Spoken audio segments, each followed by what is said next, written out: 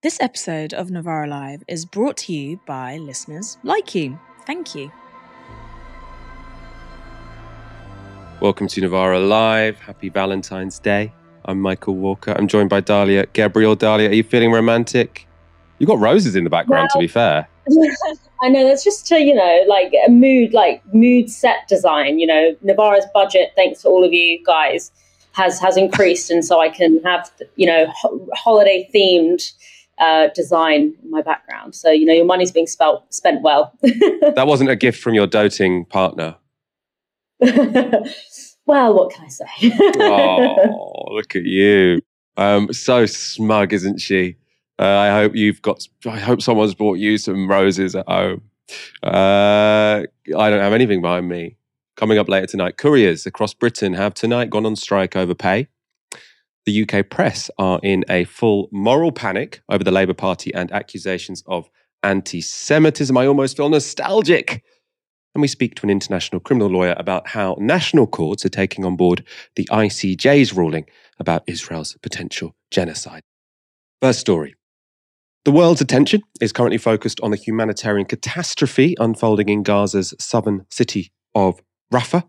But just further north in Khan Yunis, the territory's last functioning hospital has also been under Israeli fire for days. Around 8,000 people are reported to be sheltering inside Nasser Hospital with limited access to food, water, and medical supplies. People venturing out for supplies have been killed by IDF snipers. Here, this Palestinian tries to retrieve the body of a boy who's been shot just outside the gates to the compound. The Gazan Health Ministry says 10 people have been shot inside the compound in recent days. Israel has ordered the evacuation of the hospital, saying that everyone, including patients and medical staff, should leave. And, taking whatever they can carry, Palestinians have now begun to flee the compound under threat of gunfire. They've been told to move to, yes, you guessed it, Rafah, where almost 1.5 million displaced Palestinians are now crowded on the Egyptian border. Even there, of course, Israel continues to mount airstrikes against the civilian population. At least 67 people were killed in a bombing raid earlier this week, and Palestinians have described living in, quote, unbelievable fear as Israel prepares to launch a ground operation on Gaza's southernmost tip. The threat of a full-blown assault on Rafah has international agencies very worried. UN humanitarian chief Martin Griffiths said this: "The scenario we have long dreaded is unraveling at alarming speed. Today, I'm sounding the alarm once again. Military operations in Rafah could lead to a slaughter in Gaza. They could also leave an already fragile humanitarian operation at death's door." Also sounding the alarm are several nation-states, citing the situation in Rafah. Spain's Prime Minister Pedro Sanchez has requested the EU Commission review whether Israel is complying with human rights obligations. Ireland's Taoiseach, Leo Varadkar, has also made this request and told Ireland's Parliament that Israel has become, quote, blinded by rage, and flagged that there was a serious risk of a massacre if there was a ground assault in Rafah. Even the UK, right, this is rare, even the UK is starting to take note of Israel's breaches of international law. In the House of Lords, British Foreign Secretary David Cameron said this about Israel's legal responsibilities. As they are the occupying power in Gaza, that they have to make sure that humanitarian aid, that food and water and shelter are available to people in Gaza, because if they don't do that, that would be a breach of international humanitarian law as well. I think that's one of the first times I've heard a British government minister refer to Israel as an occupying power. Obviously, it is in international law. It is. Under any common understanding of the word, it is. But it's, often sort of elided in national discussions. While the international wrangling continues, Palestinians on the ground in Gaza continue to suffer devastating consequences of inaction, as this Sky News report shows. On the second floor, there's a 5-year-old boy who was hit by a grenade. A fragment passed through his eye and lodged in his brain. But that's just part of Mumin's story. His brother and sister watched it all. It was lunchtime. We were sitting down. 11-year-old Ahmed Hattab was in the kitchen when Israeli soldiers broke into the family home. They raided our house and they shot our mum and dad. Then they started shooting at us. His sister, Buthena, is 9. We went to another room, hiding from the soldiers. They started banging on the door, and then they blew it up.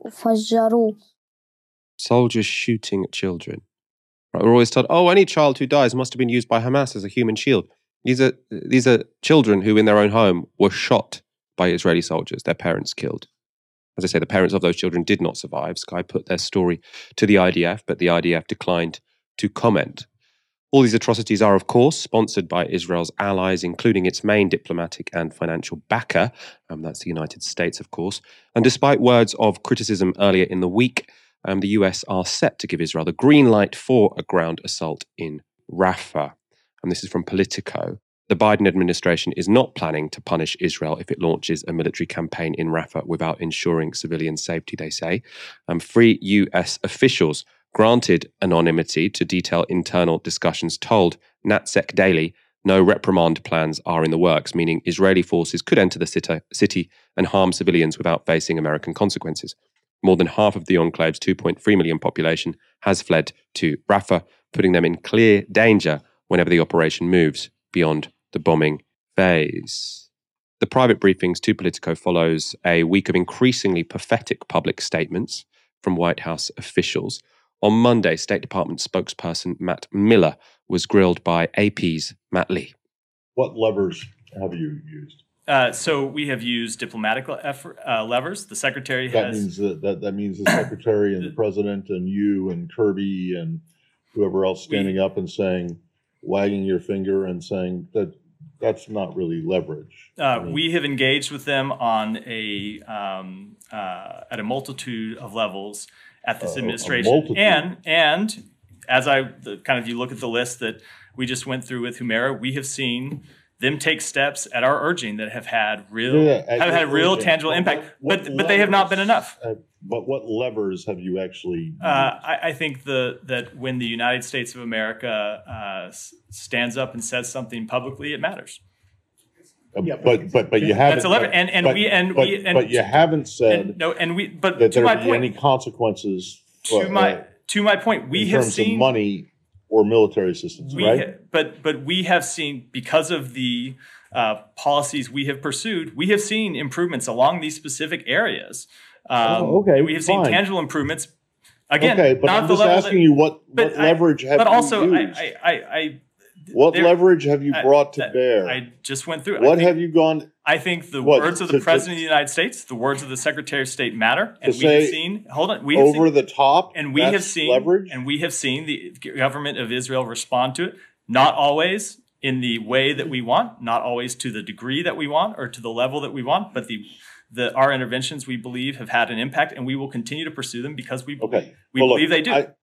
There's two ways of looking at statements like that. I mean, either you can see it as incredibly pathetic, right? So pathetic in the sense that the United States is giving this government shed loads of cash, shed loads of arms. They're enabling everything it does, and then they ask it to sort of behave in a slightly different way, and it doesn't. So why doesn't the US stand up for itself? It's giving all of these weapons to this country. Surely it can impose some proper influence on how those weapons are used beyond making sort of milquetoast statements about Israel's invasion of Gaza being a little bit over the top. Right, that's one interpretation. The other is that there's a much more deep cynicism going on here, which is that the United States, in reality, doesn't give a damn about Palestinians in Gaza, doesn't give a damn how Israel uses the weapons that have been sent from Washington, right? It doesn't give a damn. But it wants to go out and sort of speak to the world and say, we asked nicely. Joe Biden said it's a bit over the top, da-da-da-da-da. We don't want them to go into Rafah unless they can work out how to sort of protect the civilians. Whoops, they did it anyway.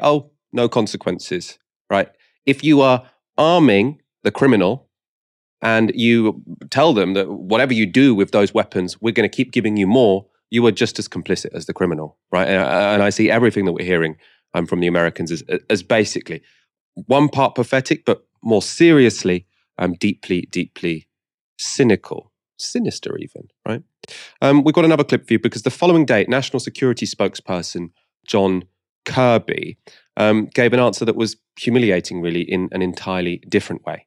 My colleague, I think it was Dalia, asked a few minutes ago about the civilian casualties, and you said Israel has been receptive to our concerns. And for months, we have heard people at that podium talk about the civilian death toll was too high. It was too high at 5,000, 10,000, 15,000. Around 28,000 people have been killed. What does the White House base the assessment that Israel is receptive to its concerns? As I said, we have seen them take actions, sometimes actions that even I'm not sure our own military would take, in terms of informing civilian populations ahead of operations, where to go, where not to go. They have taken steps. I mean, if defending Israel leads the United States to suddenly become a bit more honest about its role in the world, I suppose that could be one side benefit of this atrocity, right? Are we next going to see Kirby stand up and say, oh yeah, it might be illegal what they've done in Gaza, but, we invaded Iraq, right? 1 million people died from that one. So yeah, they killed 30,000 people. It seems to be completely against the law. They're using our weapons. But I mean, we also used our weapons when we committed the atrocities we committed, right? So stop looking at Israel. We're all guilty. It's a bit like Donald Trump, wasn't it? He said, you think we're so innocent? Which was true. It's one of the true things he said, right? The United States are not innocent when it comes to this. But for some reason now, this is going so far that they're, the main way they distract from Israel's atrocities is to sort of point at things, that a Palestinian or Palestinian code is saying, oh, UNRWA is full of Hamas. That's what we saw after the ICJ ruling. Now they're saying, actually, you think Israel are bad? Look at us. We're even worse. Dalia, I mean, we've shown throughout this whole war quite a few clips of both those White House spokespeople because, fair enough, the American system does seem fairly open. You have all these journalists sort of challenging them. But I think what those journalists are very able to do is show the complete incoherence of America's public position on this. I mean, it might make sense privately. If privately they think we don't care about the death of all these Palestinians, it's completely coherent. But their public statements on this just don't make any sense. Obviously, for all the reasons that you've outlined, what's happening in Rafah is a complete horror show. It's disgusting to see Blinken standing up there and saying, they're being told where is safe to go. Well, they've all been told to go to Rafah, which is, by the way, a part of Gaza, which is itself is very tiny. It's a small segment of Gaza that, in 2018, I think it was, held 171,000 people and is now being expected to be a safe place for 1.5 million people. And of course, it's not a safe place because they are being attacked left, right, and center. But this is why, the genocide lens is so important. And the genocide lens is the thing that conveys really what is going on here. Because if genocide is the aim, or if ethnic cleansing is the aim, then why would you have genuinely safe zones? If your aim, as the Israeli state has, in my view, made pretty clear, is to empty the Gaza Strip of Palestinian life, be it through killing them all or through forced displacement, then why would you be invested in maintaining a safe zone? Of course, there's no safe zone because genocide is the objective. I think when it comes to the way that the US is self-narrativizing, when it comes to what's happening right now, look, I think it's become really clear that this kind of narrative that the US has used to justify its ongoing and enduring decades-long support of Israel is showing itself to be false. There's this idea that, look, this Arab region is full of savages, it's full of barbarians, it's full of people who don't understand the meaning of democracy, it's people who are regressive and violent, and Israel has been coded as a representative of so-called Western values in this barbaric Eastern region. We see this in the fact that, for example, Israel is, I know it sounds silly, but it is part of the political project, but Israel is a contender in Eurovision. It's not in Europe, but it's a way of showing that there's this kind of idea that you have the West, which represents liberalism, human rights, rules-based order, democracy, rule of law, versus the rest, which is barbaric and brown and black and whatever. And I think that for a lot of, we know that, we might know that it was never this kind of clash of civilizations. That's not the basis of the alliance between the US and Israel. But I do think that particularly within the US, a lot of even, well-meaning liberals really did buy that story and really did believe that. And I think there might be some kind of crisis of identity taking place where suddenly it's becoming clear. I mean, it shouldn't have taken this long to become clear, but it's becoming clear.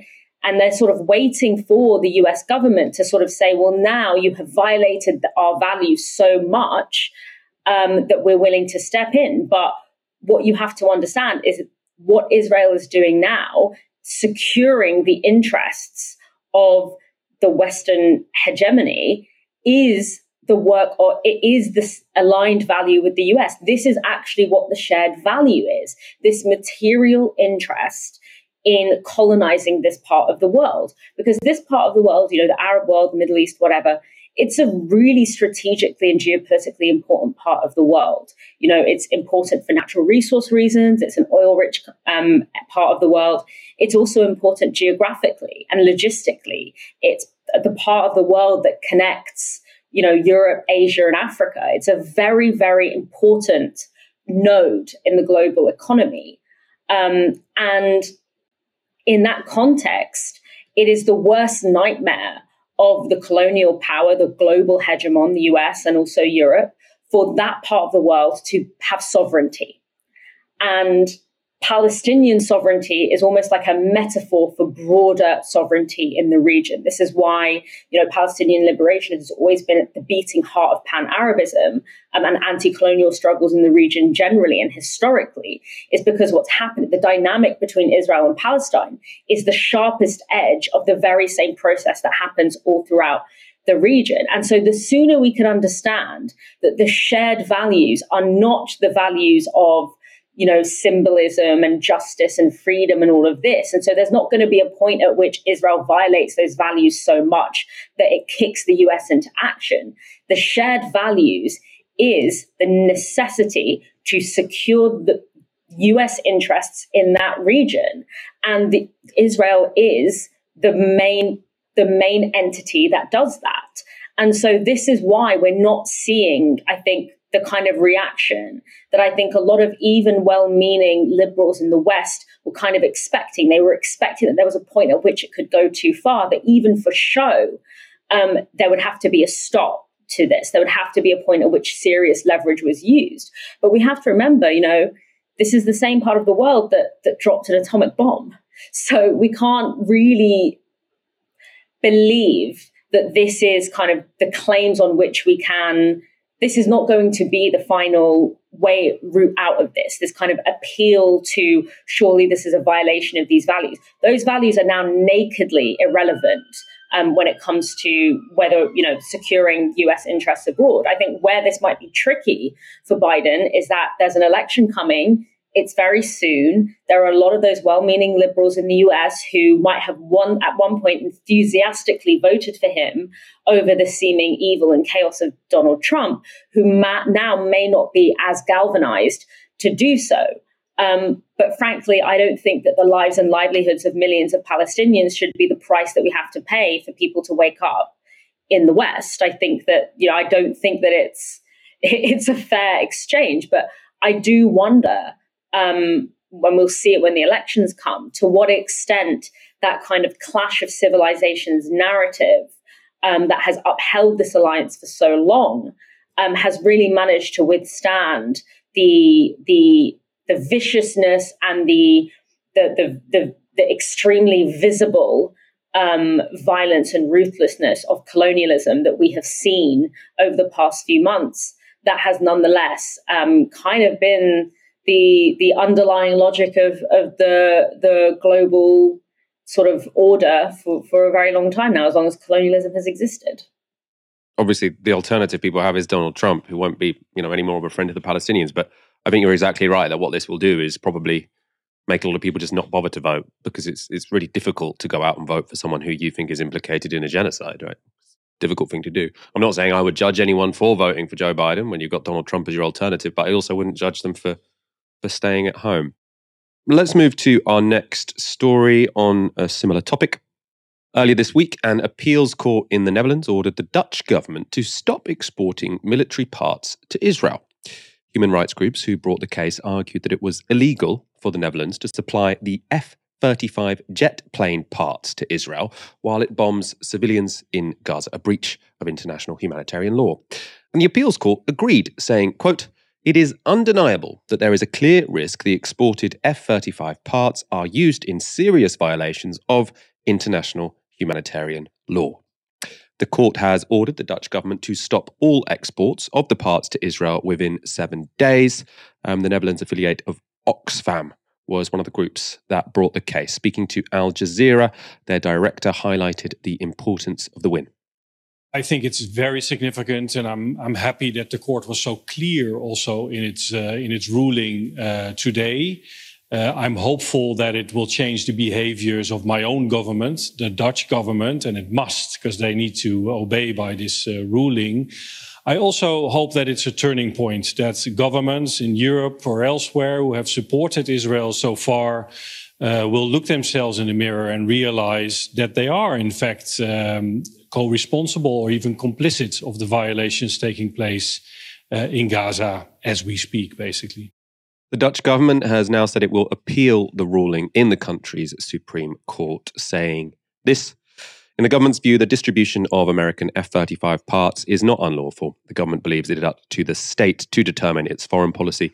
The government is lodging an appeal in cassation because it believes the Court of Appeal did not take sufficient account of this.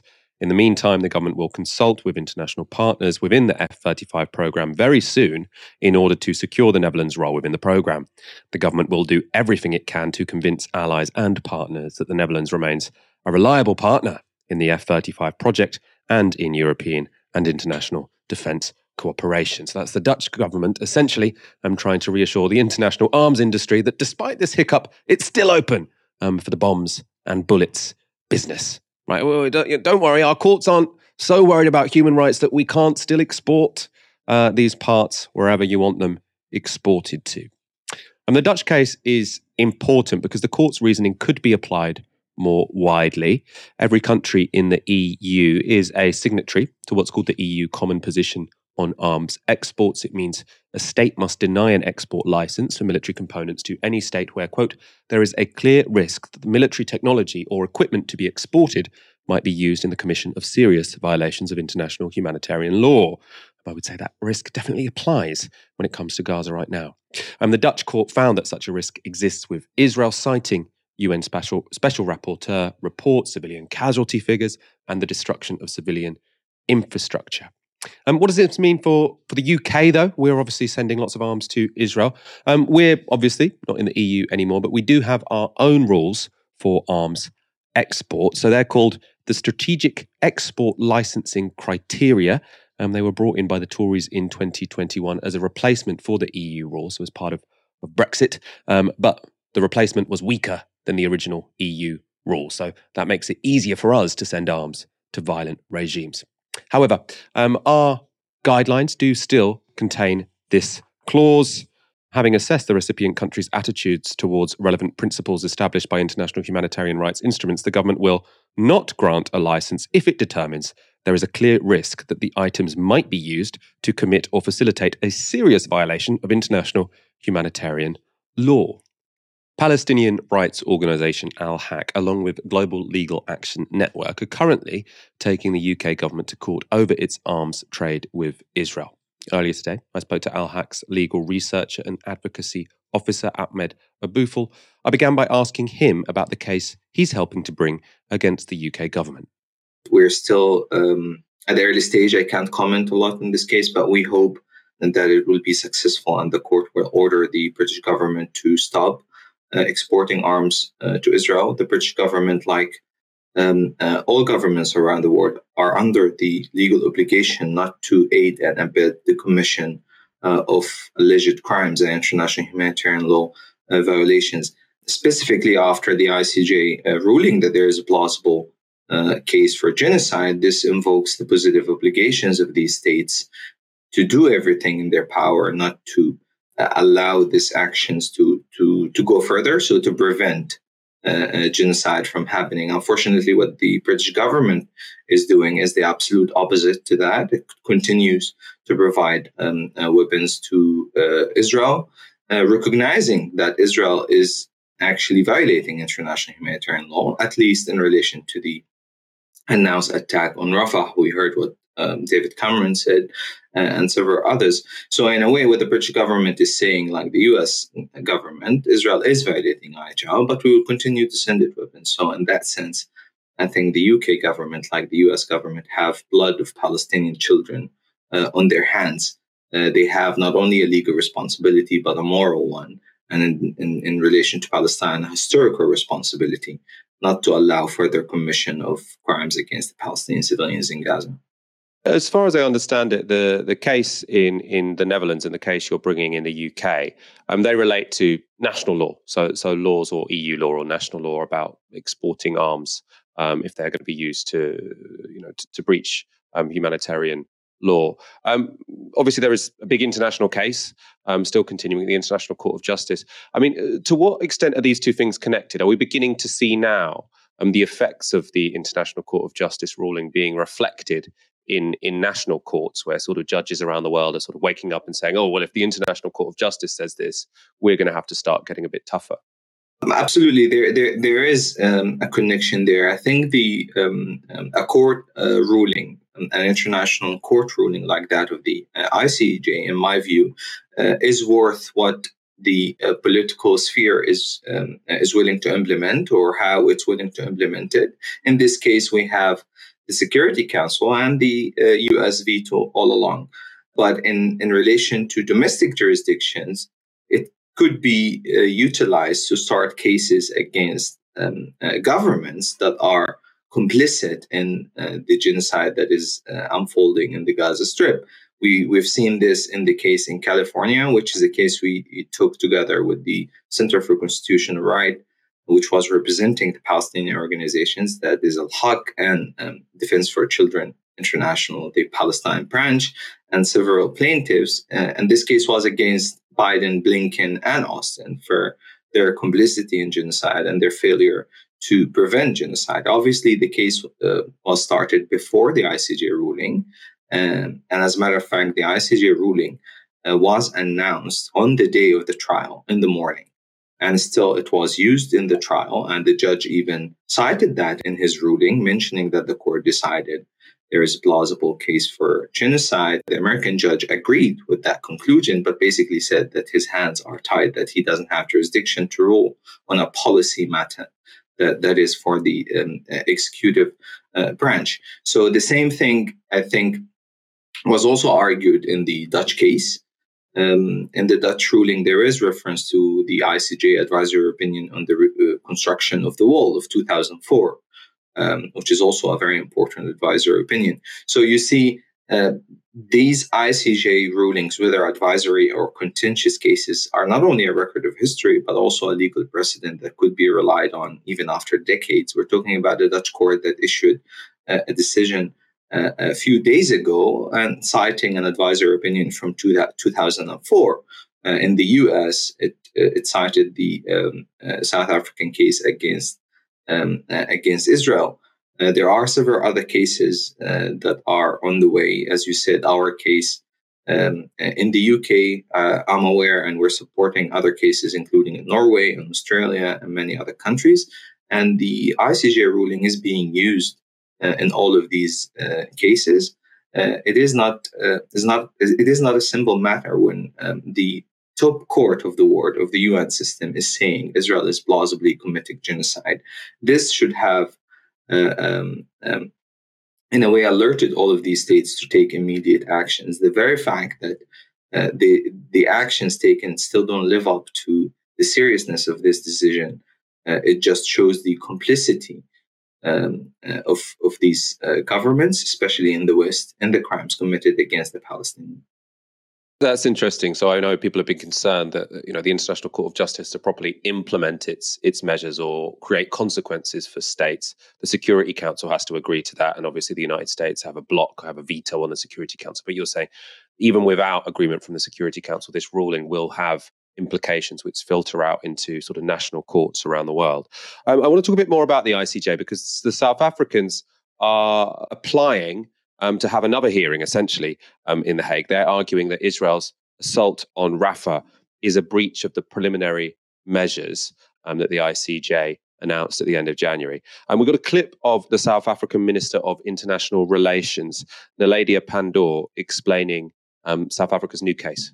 South Africa is totally horrified at what is happening, continuing to happen to the people of Gaza and the West Bank and now Rafah. We believe this confirms the allegation we've tabled before the ICJ that genocide is underway in the Palestinian territories, in the occupied territories. And clearly, the actions of the Israeli government prove that what we have said is actually accurate.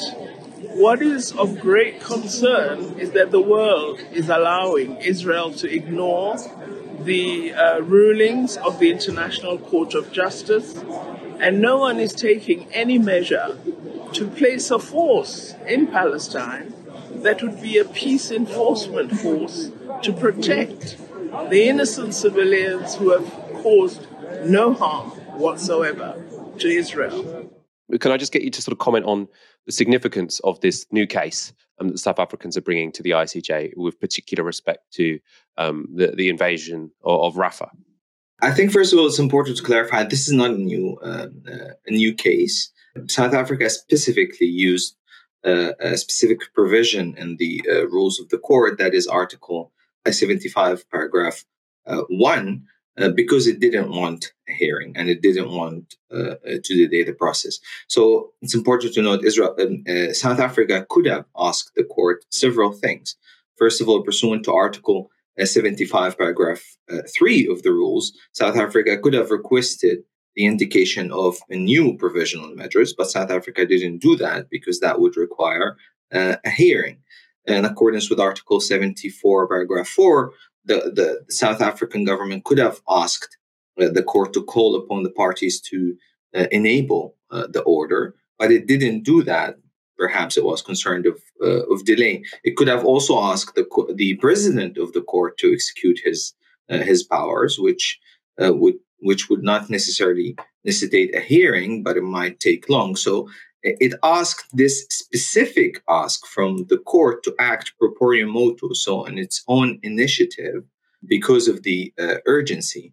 So the court is not obliged to listen to South Africa. The court has the discretion to decide whether to act or not. As a matter of fact, the court has never acted on this provision without a request by a state. The only time actually the court has used this provision, asking proprium motu, so on its own initiative, was in one case before between Germany and the U.S. because there was a German counselor on a death row, and as a matter of fact, the U.S. executed him on the same day. But what I'm trying to say here is that the South African government chose this particular provision because of the urgency, because the court can order what it wants without holding a hearing.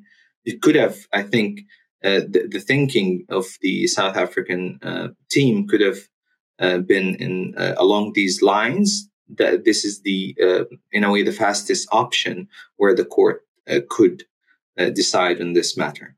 So this is not a new proceeding. The court will have to decide on this, and we'll see what the court will say. The court has the opportunity actually to order new provision measures it did not order, or maybe modify some of the orders or indicate new provisional measures.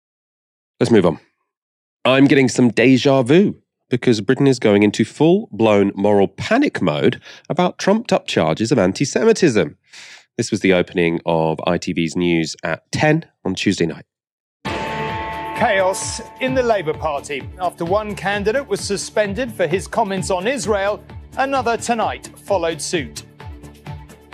Further information came to light yesterday calling for decisive action. So I took decisive action. After all the storm of controversy over anti-Semitism in the party under Jeremy Corbyn, this is a gravely serious issue for the new Labour leader himself. Now, you wouldn't guess from that intro that the second guy who's been suspended, Graham Jones, was only found to have said effing Israel and stated that Britons who go and join the IDF should be locked up. Now, both of those are perfectly reasonable, has absolutely nothing to do whatsoever with racism of any kind. You also wouldn't have guessed from that introduction with the very dramatic background music that everyone involved in this is a factional enemy of Jeremy Corbyn. He's brought in for some reason. Oh, Jeremy Corbyn, oh, anti-Semitism in the Labour Party, Jeremy Corbyn. These are all people who hated Jeremy Corbyn. Finally, I don't know if you noticed, but it's a little odd to call Starmer Labour's new leader, right? So we say, oh, all of this trouble under Jeremy Corbyn, under its new leader, Keir Starmer, it's still going on. He's been in charge for 4 years, right? The idea that Keir Starmer is Labour's new leader seems a bit far-fetched for me. But the media parts of the Labour right and the pro-Israel lobby have smelled blood, and the Jewish Labour movement has already called for the suspension of any candidate or councillor who was even present in the meeting where Azhar Ali made his comments about October the 7th. A bit McCarthy, I think. The Telegraph as well have made their intentions clear. So they say this. So Keir will come under further pressure to investigate 5 more MPs and candidates who the Telegraph can reveal have been involved in controversies over Israel. 2 shadow cabinet ministers, Fahim Debonair and Shabana Mahmood, are among those to have expressed contentious views on Gaza, while Afzal Khan, a former shadow minister, previously compared the Israeli government to Nazis. Zahra Sultana, the left-wing MP, liked an anti-Israel social media post last month, while a councillor running in Southampton allegedly attended a pro-Palestine rally in November. Let's look at these allegations again, right? So the people who are facing, there's these calls, Keir Starmer's under further pressure to investigate these people. So 2 shadow cabinet ministers expressed contentious views on Gaza. The hell is a contentious view on Gaza? I think a contentious view on Gaza would be that we should continue selling arms to a government which is using them for genocidal ends. That to me should be fairly contentious. I don't know what they mean by contentious here. I haven't heard anything that Fahim Debonair or Shabana Mahmood have said that seems particularly contentious. I mean, they've been marginally more critical of Israel than the Labour leadership. That seems to be enough to be landed in this position by the Telegraph. And then Zahra Sultana liked an anti-Israel social media post last month. She liked an anti-Israel social media post. Israel has been found by the International Court of Justice to be potentially carrying out a genocide in Gaza. And liking a post critical of Israel now should get you thrown out of mainstream politics. Completely bizarre. And a councillor running in Southampton, I love this word, a councillor running in Southampton allegedly attended a pro-Palestine rally in November. Allegedly. Oh, he's alleged to have attended a pro-Palestine rally. It's like a crime, something really bad. He's allegedly been a sexual harasser in the office or whatever. He allegedly attended a pro-Palestine rally in November. Dalia, I've heard allegations that you've attended pro-Palestine rallies and that you might have liked anti-Israel social media tweets. And I bet you've got a lot of contentious views when it comes to Gaza. I mean, what the hell is going on here? My dreams of standing as, a Labour MP have been shattered. Until now, they were pristine. It's a true upside down world when, as you said, a political party, even take away the fact that the Labour Party is supposed to be like a progressive or like centre-left party, just any political party thinking that it's appropriate to suspend members, to suspend representatives because they are critical of a government that has been found, as you said, to be plausibly committing genocide. I mean, when you lay it out like that, it is completely indefensible and it's completely obscene. I think because often, we talk about Keir Starmer being, a careerist and being very sort of cynical. But I think sometimes we assume that because he's very careerist and because he's very cynical and because he doesn't have a backbone or principles, that somehow makes him a really good politician. He's actually not a good politician because I don't understand what the political gain of continually rehashing this this thing that they say they want to put into the past of the Labour Party at the expense of so much of their base. I mean, at this point, it's like, is a single Muslim MP going to be able to survive the Keir Starmer era? Like, it is a fact that for a lot of Muslim people, a lot of people from the Middle East, and actually a lot of people around the world who don't have a specific reason to have a really vested interest in turning a blind eye to what Israel is doing right now, will share the sentiments of someone who is critical of Israel. And so it's like, what kind of base are you building? Like, what kind of power are you building? Even if you were just the most cynical person in the world and all you cared about was building your own career and winning an election and staying in power, because let's not forget, winning an election is not the same as actually holding political power. You win the election and then you have to convince the people that you still deserve to be in power. It's not functional if you are, extremely unpopular for the entirety of your tenure. I don't think that's what Keir Starmer wants to do, and that's not a politically savvy thing to do. But the fact that he has managed to set himself this kind of bizarre benchmark, which forces him to cannibalize his own party beyond even just the Corbynite faction, which is a significant part of the party's base. But even he's going beyond that, even to, as you said, go for people who have never been associated with Corbyn, who would consider themselves to be anti-Corbyn.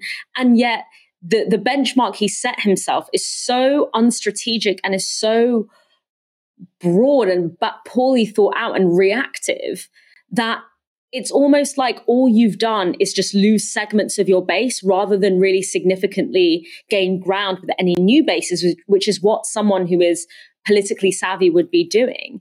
And I think it speaks volumes that, this is a man who hasn't even governed for a single day as prime minister. And he is standing against one of the most unpopular parties and unpopular prime ministers in recent history. How can Keir Starmer still manage to be doing such a bad job of getting people on his side? His ratings are very poor. 47% of people think he's doing a bad job. 15% don't know. Only the rest of them think he's doing a good job. And when it comes to his vote amongst amongst Muslim voters, which are a significant part of the Labour Party's base, that has plummeted from 80% to the low 60s. So for me, what I find so intriguing is for someone who has no principles and for someone who's willing to say whatever he needs to say to get ahead or to convince the person in front of him, how is he still doing such a bad job of keeping even the bare bones of his base together? I mean, it doesn't bode well for what, even from his perspective, for what a Labour in power, Labour Party being in power will look like. I can't see how he's going to be able to actually hold a coalition together long enough to even wield power in any kind of meaningful form. So even if you put aside the significant moral and political differences that perhaps you and I might have with Keir Starmer, from a self-interested position, it makes no sense. Which brings me to the conclusion that not only do you not have a backbone, not only do you not have principles, but you don't even have a sense of basic political strategy. So you basically have nothing when it comes to something to offer the Labour Party or the British people at large. One of the things people say has been damaging for Keir Starmer this week is him seeming uncertain about what he wants and what he should do. A lot of divering. Ed Balls, though, in contrast, he's former Shadow Chancellor and now GMB host. He knows exactly what he thinks. Azza Ali said a terrible thing. Terrible. Well, the Jewish media bit was anti-Semitic thing. And that's what he's been dealt with. Yeah. Graham Jones, I know him really well. Yeah. Was an MP. Yeah. He is not a Corbynite. No. Not hard left. Absolutely not nor was the Rothschild candidate who's been absolutely not anti-Israel. Yeah. Absolutely not anti-Israel. Right. In fact, if anything, on the other side of that argument, very, very deeply embedded and knowledgeable about the military. Right. I think what had happened was he and Azza Ali had been told to go to a meeting to reassure the community that they were being listened to. But I don't think he was intending to send those kind of anti-Semitic messages at all. You could all imagine saying kind of expletive America, expletive France. The thing he said about the military is true. I think it was extremely unwise. But to describe him, or what he said as anti-Semitic, I think is untrue. That's why they're not even hiding it. That argument, right? There was no discussion about what was said. I mean, very briefly at the end, but the key point there, let's get some facts straight, he said. He's my friend. That was a good one. He's not left-wing. He likes the military. He likes Israel.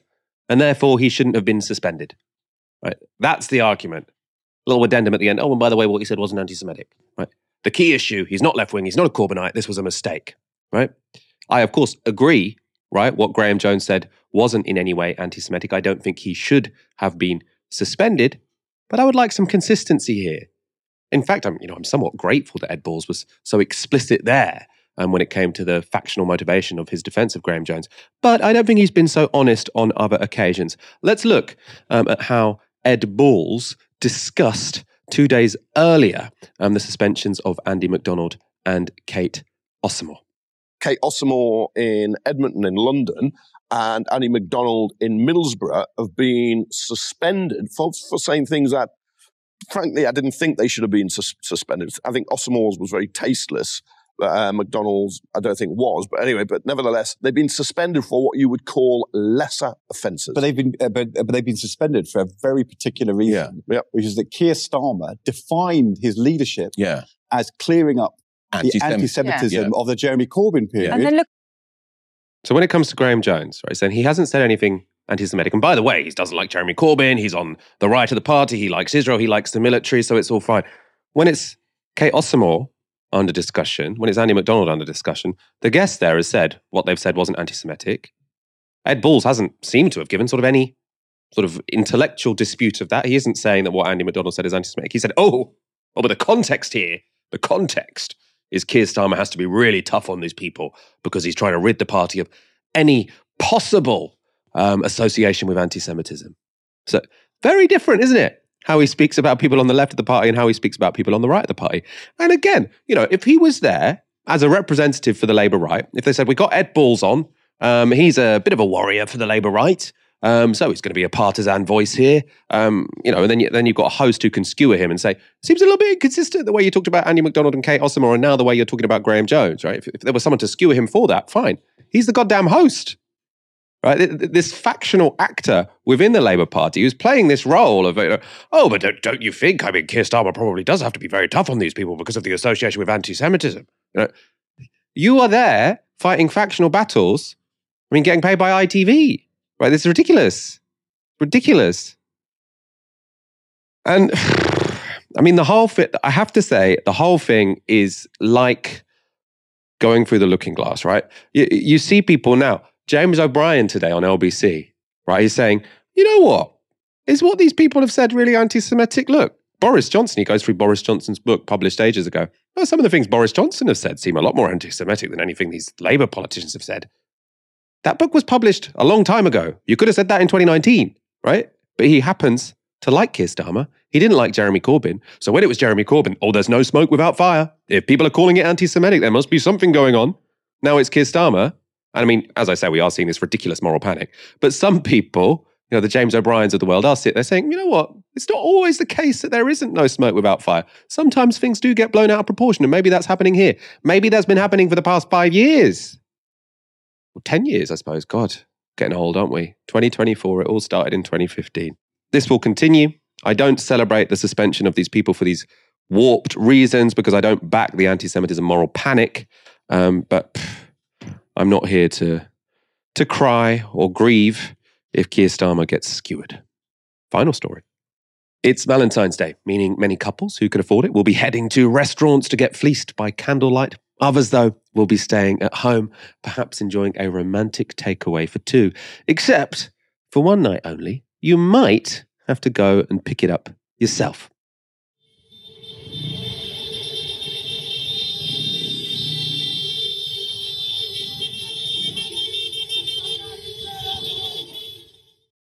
Those were food delivery couriers in London out on strike tonight. They're amongst the thousands of food delivery couriers across Britain walking out over long hours, precarious work and pay that's plummeted during the cost of living crisis. They include workers for gig economy platforms Uber Eats, Just Eat, Deliveroo and Stuart, which I'd never heard of, And they join similar actions taking place in the US and Canada. Now, one of those workers, writing anonymously for The Guardian, said this about their pay. A recent report looked at pay in the sector and found the vast majority of platforms couldn't provide evidence that workers' gross pay was at least the minimum wage after costs. I tried to do free orders an hour and average about £10 before costs. Sometimes I make less, more like £7. Other riders who are less experienced or don't have accounts with all the apps that I do make even less. The strike has been organised by grassroots group Delivery Job UK, and because delivery couriers are classed as self-employed, they aren't entitled to the minimum wage. While Deliveroo says, quote, every rider is guaranteed to urge the national minimum wage plus vehicle costs.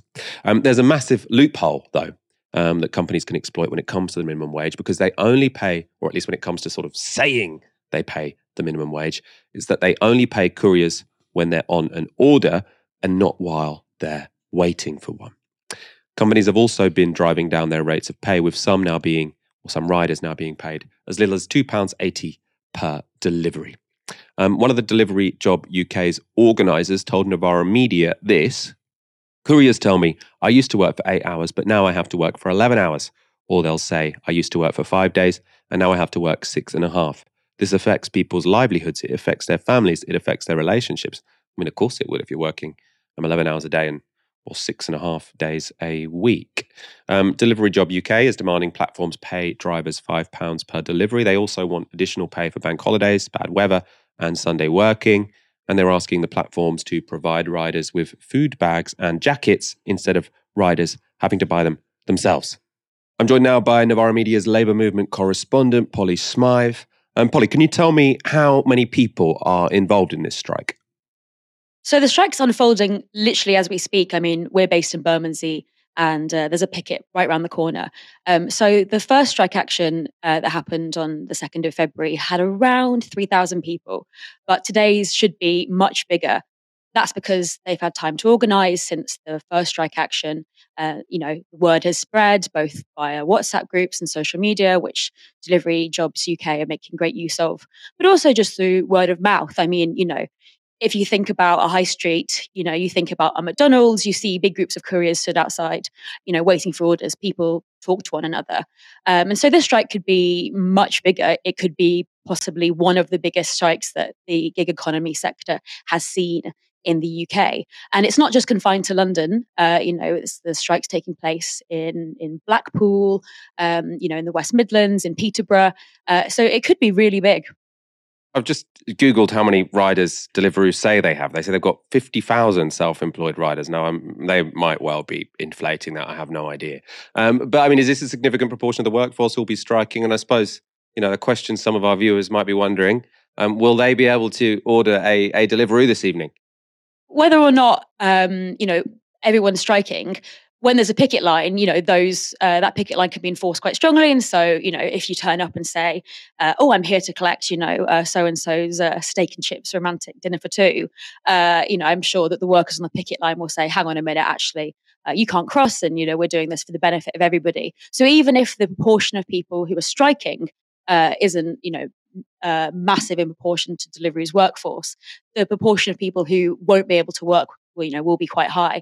And yeah, we saw on February 2nd, videos of McDonald's orders piling up.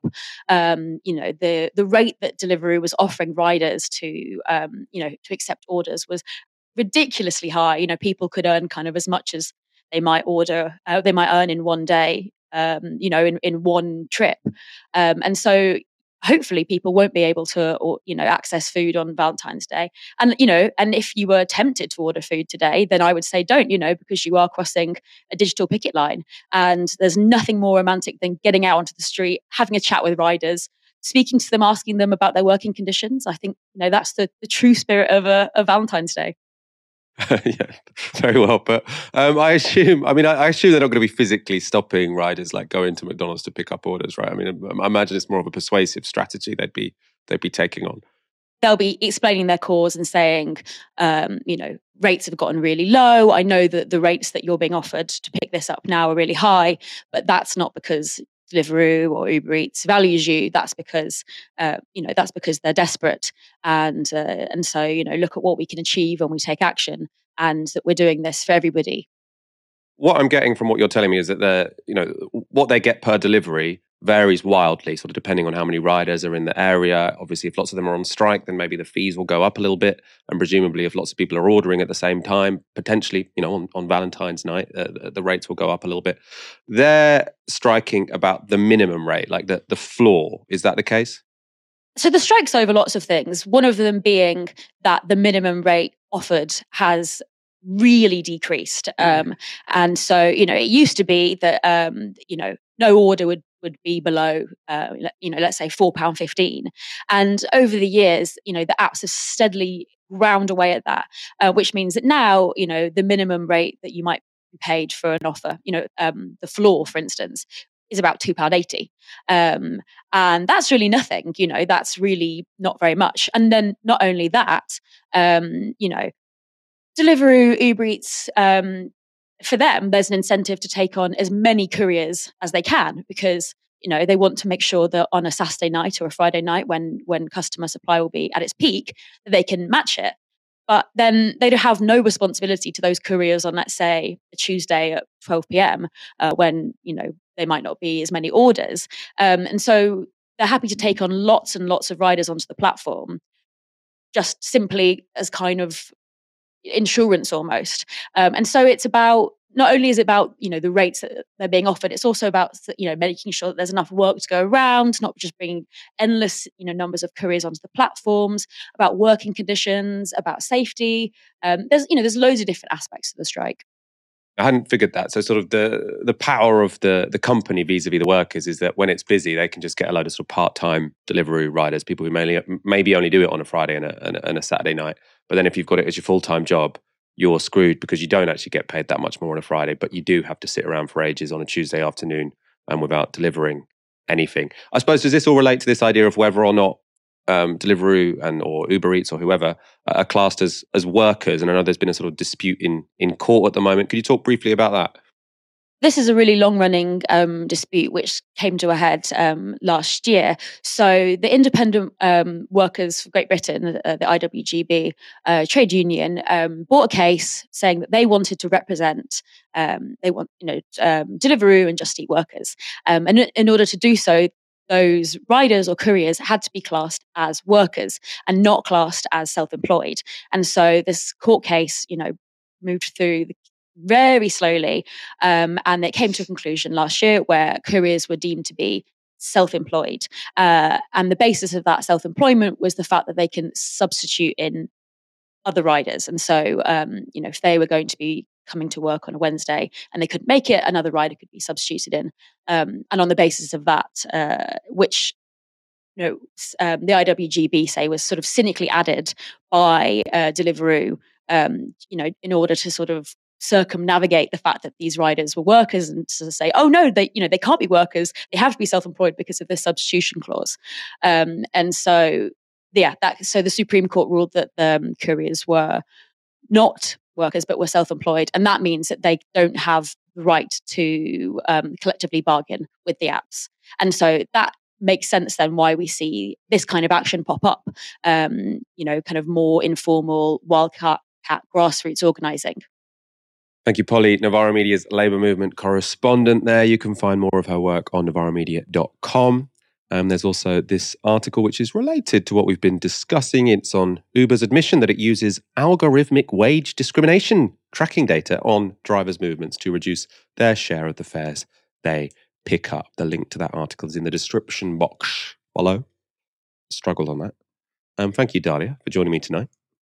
Thank you so much, and happy Valentine's to all our listeners. Yeah, you enjoy your evening with your lovely bunch of roses. Thank you all for tuning in. Come back tomorrow for another show from 6 p.m. For now, you've been watching Novara Media. Good night. This broadcast is brought to you by Novara Media. Go to novaramedia.com/support.